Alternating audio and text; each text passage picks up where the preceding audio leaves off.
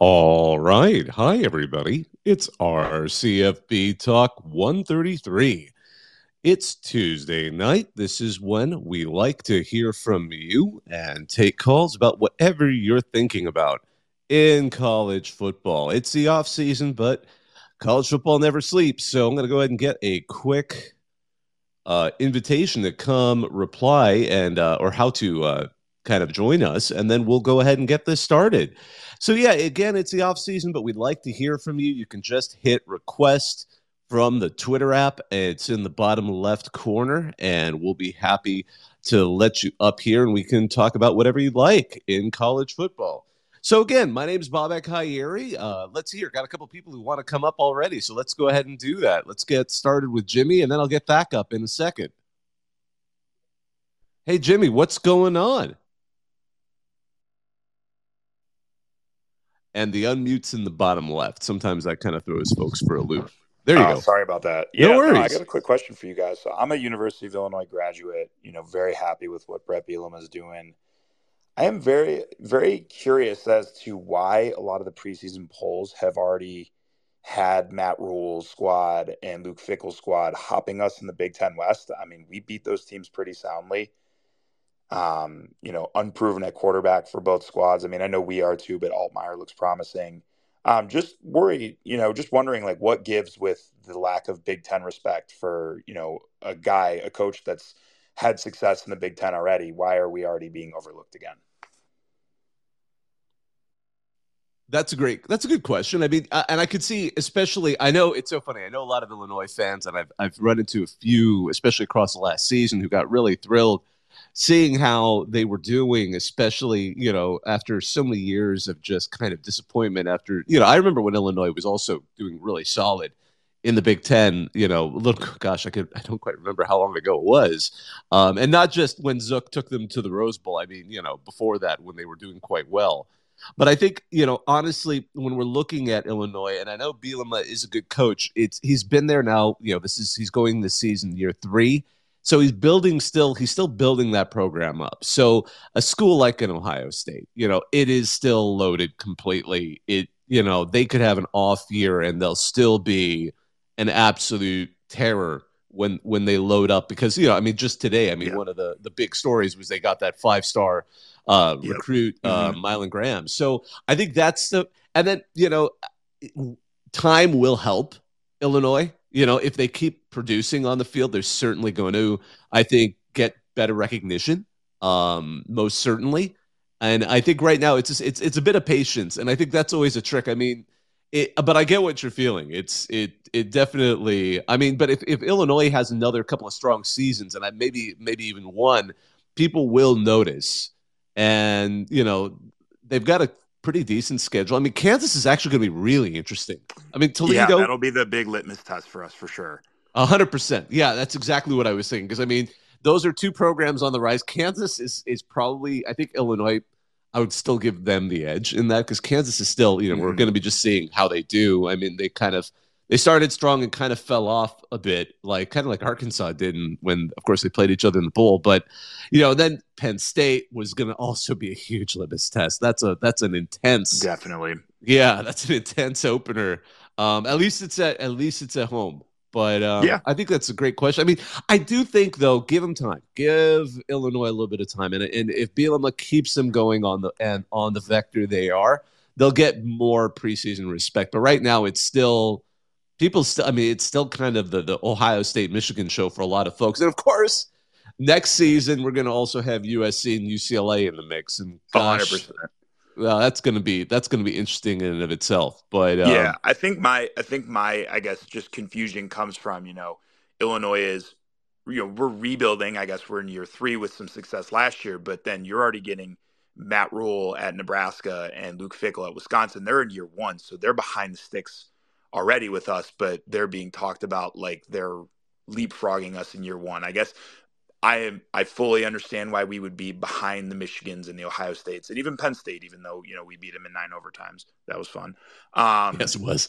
It was great, but I guess just for Yeah, the Wisconsin fans and Nebraska fans, it kind of feels like disrespect for us, and maybe we feed off that and have good performances in the Big Ten West. Just very curious, at least from an Illinois fan You know, perspective. and I think, and you're bringing up concerns that make sense. I mean, I think obviously with Wisconsin, I would say it's just Luke Fickell. I mean, Yep. there's so much talent there, and Wisconsin can recruit, and they certainly have. It's not, I think they were one of the surprise firings when that even went down. It happens, mid-season, we were all kind of like, oh, whoa, Wisconsin's now in play.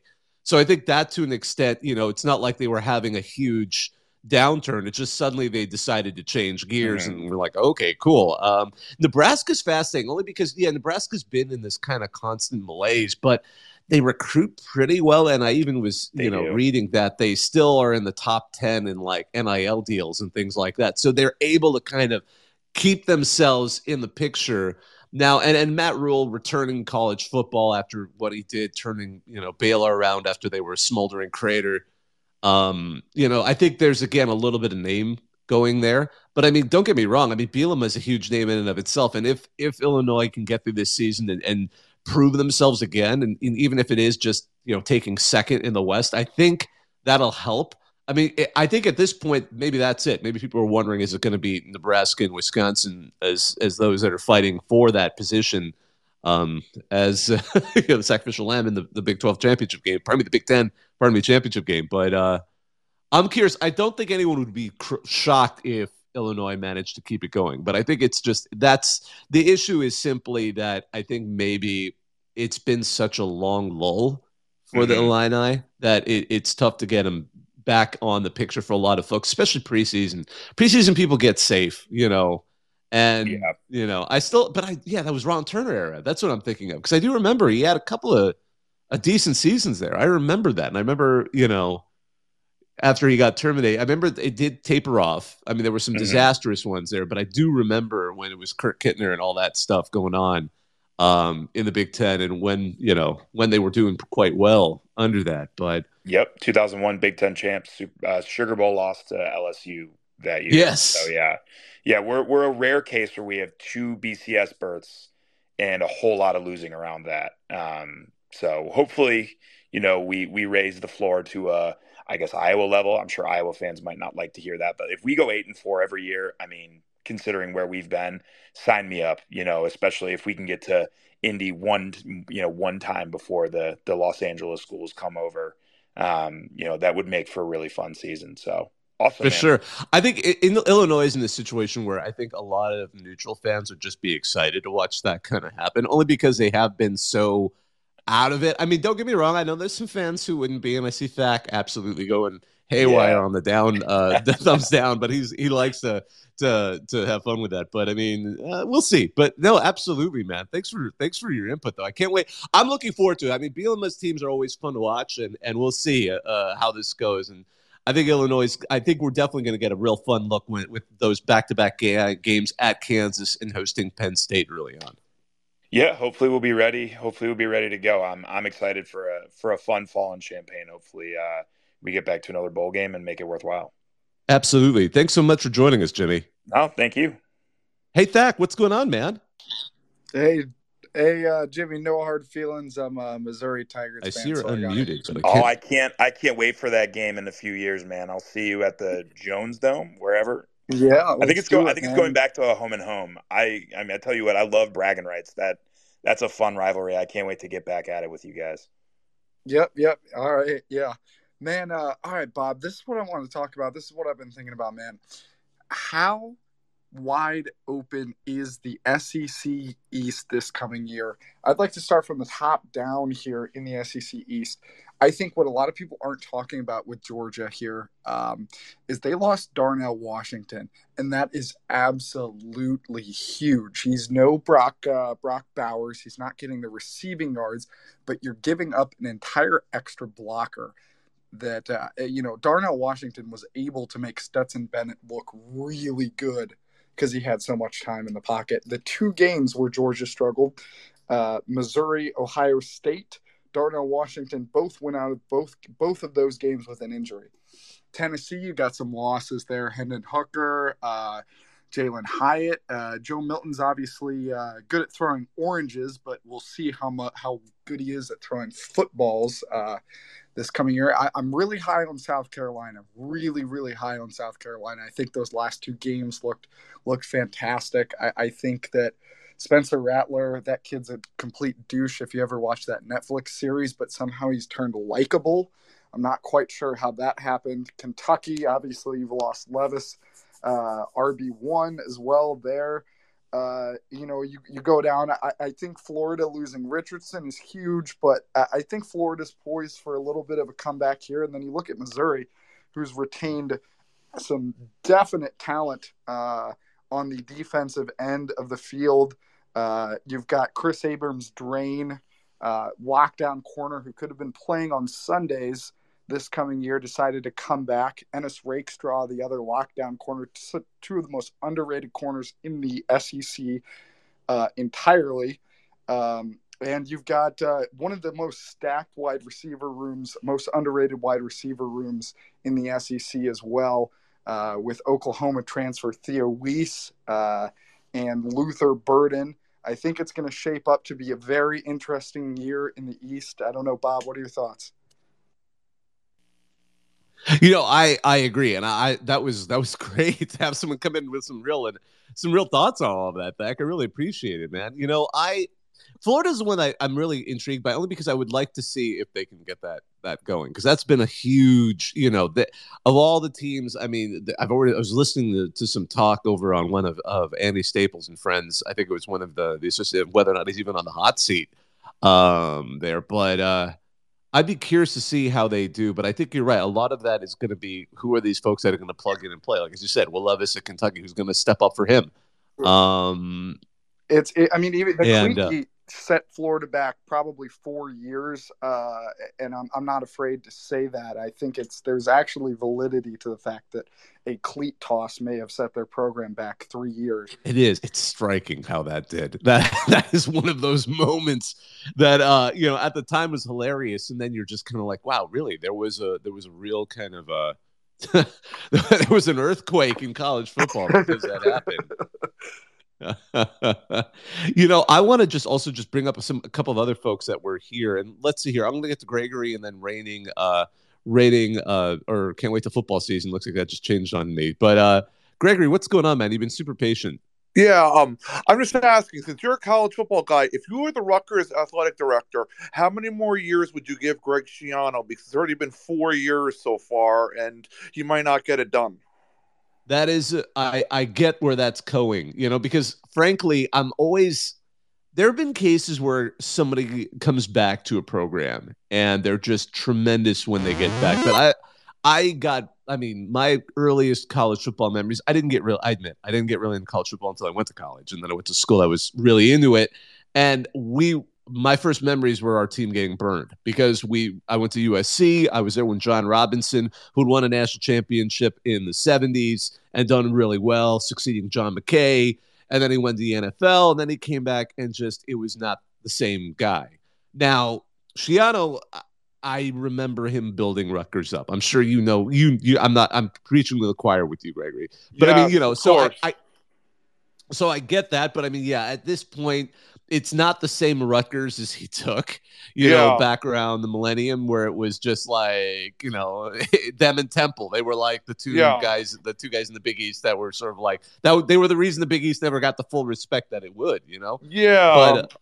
But at the same time, in the Big Ten, but my question to you though is, what would be enough for you to want to say he's done enough to earn another year and kind of get a little more of the heat off of him? 5 wins. That's not bad. I now, of course, I say that, and looking at the schedule, they got to. Man. So let's see. You got Northwestern, and I have no idea what to expect from Northwestern. Yeah, it's gonna probably that's probably gonna be a field goal game, most likely. Yeah. Oh my gosh, it's weird to call that a benchmark game after Northwestern were the Irish national champs and then just didn't win again. That I still can't believe it. That was the most perfect moment when they win that game in Ireland, opened up the season. They don't win again, And yet, I mean, that was the curse of the Irish. I had no idea. I mean, somebody tell Notre Dame and Navy. I mean, someone's gonna someone this August. Although that was the only game I ever bet on. I'm not a big sports bettor, but I took Northwestern to win it all, and I took my one win, and I walked away. Oh man, that's smart. You walked away from the casino ahead. But yeah, no. So I mean, you got Temple that seems winnable because Temple's back to kind of being Temple again. Virginia Tech, we'll see where they're at. Last year, they certainly didn't have something going. At Michigan, well, good luck. No. I think Wagner would be a win, and then Indiana most likely. Indiana, and then you guys have a tough schedule for 5 wins. I admit that. So 5 would be an impressive situation, but who knows? Maybe Schiano can squeeze a few more out. I mean, you don't know. I definitely remember, how surprising even getting to a bowl was for the Scarlet Knights. So yeah, I mean, and also, how much of a threat is Michigan again to get a 3rd Big Ten title? I think it's going to be. I mean, it's sad to say, but I think it's going to be them and Ohio State again to see which of those two is going to get the lead edge. I mean, the momentum that they've built at Michigan right now. I think that's especially back-to-back years is what struck me. I think we want. And do you see any of the Big Ten teams like Penn State, Ohio State, or Michigan potentially going into the college football playoff again, like last year? Oh, absolutely. I think whoever wins the Big Ten is going to be a shoo-in again. I mean, it would be unless we have just a complete fiasco of like a mini version of the 2007 season, but only with the Big Ten, where they're just for some reason you get every team's got 2 losses, and even with 2 losses, it depends who they lose to. It would be really weird to think of one of those teams not making it in. Because we are in that weird zone where the Big Ten and the SEC are kind of on the same track, where you could see those programs, the top of those 2 conferences getting 2 wins or 2 losses, pardon me, and not making it unless the winner is somebody completely unexpected, like Wisconsin or Illinois or, somebody where it's like they go in, they somehow win the whole thing, knock out the, Ohio State or Michigan in the other in the championship game and win with like 2 or 3 losses. That would be maybe a way, but it would be pretty unlikely. I would expect the Big Ten winner would be a front runner unless something really weird happens across the season. Okay, thank you for your time, and I enjoy listening to anybody who talks college football on this app. Oh, man, thanks so much, Gregory. It was great hearing from you. Hey, we got one other person who's been up here really patiently. Can't wait till football season. What's going on? I think you're reigning champs when I let you up. What do you think about the SEC West was weak last year for the first time in a while? What do you think how they're going to be this year? Boy, the SEC. Oh, man. Well, can't have a college football talk without SEC talk. I mean, it's going to be – it's hard to – the SEC's always been, I am definitely leaning towards thinking the West is going to still have to prove itself against the East. I mean, there's so much strength in the East. Back-to-back national championships. It's hard not to give them some strength. I mean, don't get me wrong.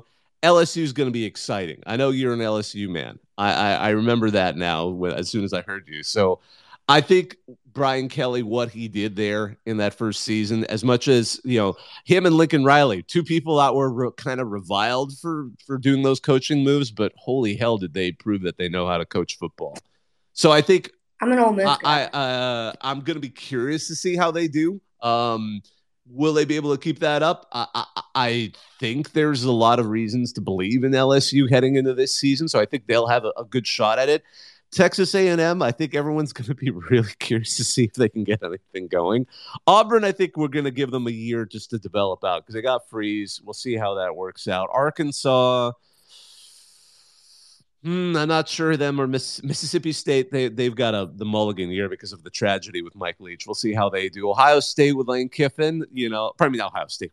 Sorry, that would be a hell of a thing. Ole Miss, I don't know if they'd be able to get it going. I mean, we're kind of waiting to see for Kiffin to get Ole Miss to that next level. He seems to get close and then kind of flops, but he's so fun that I kind of I got a lot of hope for him. But A&M is the one I'm really curious about. Texas A&M. I mean, I'm shocked that they can't have a year where they finally all that money pays off. There was a post on RCFB where someone put that which team is the oh gosh, wait, I gotta look it up. I had it kind of handy here. Yeah, it was like who's the there was a great college football topic here. Who's the and using British Premier League football, English Premier League football, who's the quote, it's Tottenham lads of the NCAA. And I'm just gonna give you the top of this particular post in case you're not familiar with Premier League soccer. It's hard to pick a team that's truly as bad as the Spurs, the Tottenham Hotspur.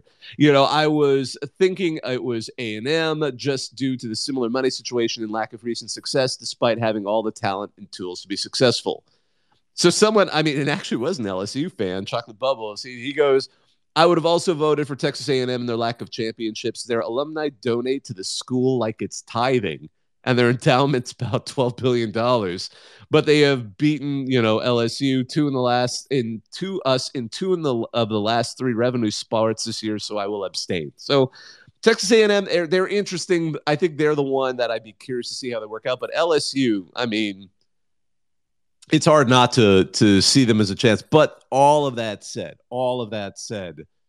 the East still has Georgia, and it's other than Alabama in the West. I think it's going to be a hard fight. I think Alabama. I mean, but okay, to be fair, Alabama's Alabama. They are Nick Saban. Doubting Nick Saban is one of the most foolish things anyone can do. So ultimately, I think if the West climbs back up over the East, it's going to be Alabama returning to or perhaps just taking advantage of a misstep by Georgia right now. Zach, I know you wanted to add to this. Yeah. The West is really, really interesting this year, and I think a lot of people are a little bit underrating Ole Miss in the fact that Quashon Judkins, one of the most productive backs in the SEC, was a true freshman last year.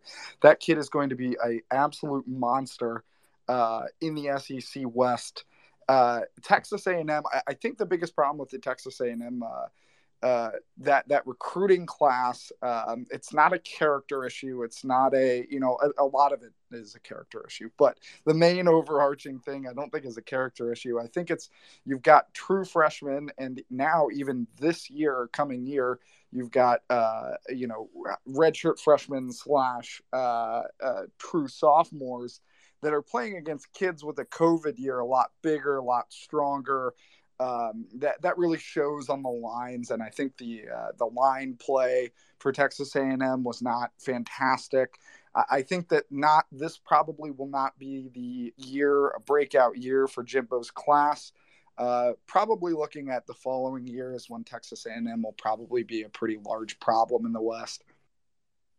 One game I'm looking forward to with Texas A&M is that return matchup at Miami, because last year, obviously, everyone thought that was going to be a huge game. And then, of course, those two teams really ended up being totally different than anyone expected preseason. But that is going to be a weird benchmark game between those two programs, see where they are at right now. A couple of things I wanted to mention, just only before we're not going to run out of time. Again, if you'd like to add to the conversation, please hit request. We'll talk about whatever you'd like in college football. But I just wanted to pour out the maple syrup for Canada's one and only NCAA football team. Simon Fraser, they're the Red Leafs. They were originally the Clan, and they changed that because they found out it affected recruiting. But it was like a Scottish clan with a C, but because Simon Fraser was a Scotsman. But so they announced today that they're ending the program. They're kind of a funny story. They were, because Canada has college football. They play Canadian rules. It's university football, but they never wanted to be a Canadian football rules program. They were playing in the NAIA, kind of, those smaller schools, mostly in the Midwest, which actually was their problem. They were way out in Canada. And a lot of the the NAIA programs out on the West joined the NCAA. So what kind of had happened is their conference, the GNAC had eroded. Eastern Washington dropped football. A couple of other programs were kind of meandering about. The GNAC decided to merge those remaining teams into the Lone Star Conference, which, as you can guess, is centered in Texas. And the Lone Star Conference announced that Sul Ross is moving into D2 and was going to join their conference. And therefore, they did not need Simon Fraser. So they told Simon Fraser earlier this year, you're not going to be in our conference. Simon Fraser, which is roughly in Vancouver, they're just outside of Vancouver, Canada. They really didn't have any teams to really play near them anymore. So the cost of a D2 program maintaining themselves across the border just became too much to carry. So they announced today that they're not suspending. They announced they're straight up ending the program. Coincidentally, that created one of the headlines out of Dave Campbell's Texas Football, one of the Bibles out there of college football in the great state of Texas. They had a headline immediately that the Lone Star Conference schedule is now in disarray after Simon Fraser discontinues football. I thought it was funny only because the Lone Star Conference are literally the people that stuck the dagger in Simon Fraser. So the Red Leafs send their regards to those athletic directors in the Lone Star that didn't let them join in. One last thing I'm going to say about Simon Fraser, because I'm sure you all care about this particular program, but they had one of the funnest bowl games and bowl games rivalry games out there, and it was called the Shrum Bowl. It was named after a former coach. So Vancouver is about to have had two college football programs. They had Simon Fraser in the suburb of Vancouver. They played NCAA and before that NAIA football with a brief time they were playing in the Canadian football version of college football. And then they have the University of British Columbia, which is a massive state school. It's a fine university. It's like, the West Coast big public university in Canada. UBC, they're the Thunderbirds. They play Canadian college football. So for their rivalry, and they restored it this past year after like a 10-year break, they would alternate which rules they played with. So if it was played at Simon Fraser, they played Canadian rules. If it was played at University of British Columbia, they would play the Canadian rules, which is one of the wackiest rivalries ever. That's just playing for the fun of the sport.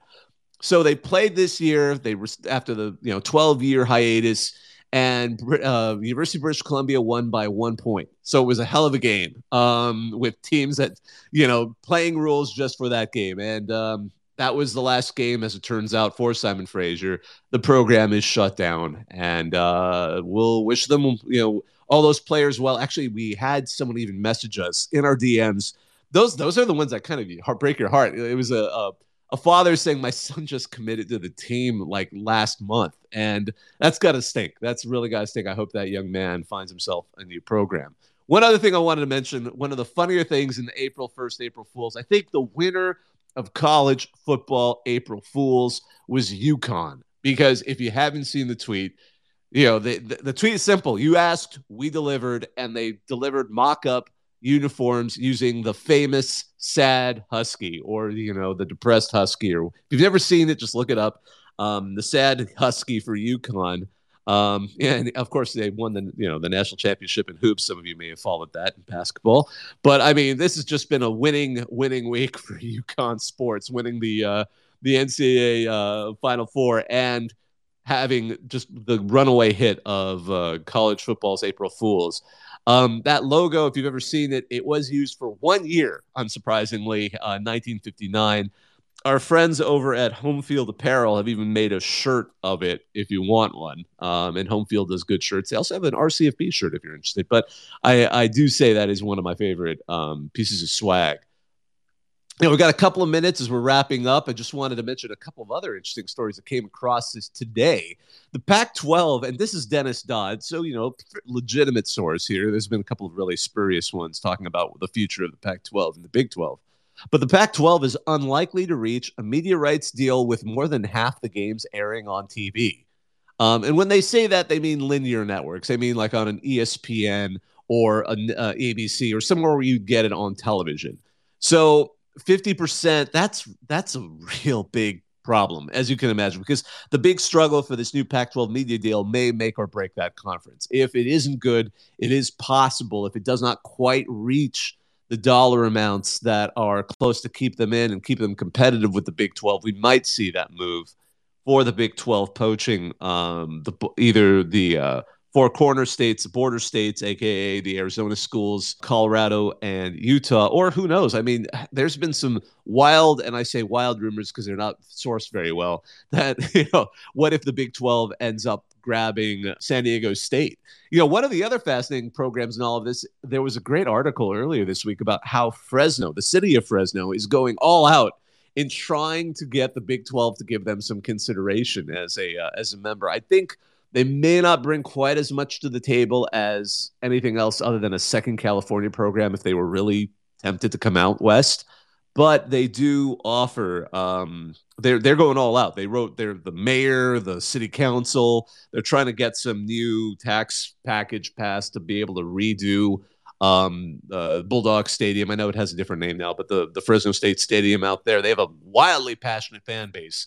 Anyone who's dealt with Fresno State knows exactly how passionate they are, because the Central Valley is one of those highly populated areas that people don't quite realize is out there. It's a very different part of California. I know that because I grew up out there. But yeah, all that said, and one last thing, Middle Tennessee State, they made their bowl rings for the Hawaii Bowl, but people have noticed the side of the ring actually has the score for their victory over Miami in that big upset they had early in the season. So that's another kind of fun little bit I wanted to throw out there. It's been about 30 minutes. That's as long as we like to do our off-season RCFB talks. I'm going to go ahead and start wrapping this up. I just want to thank you all for listening and participating. My name's Bobak Hayeri. I hope you all have a great rest of your week. And now I'm going to hang up and listen.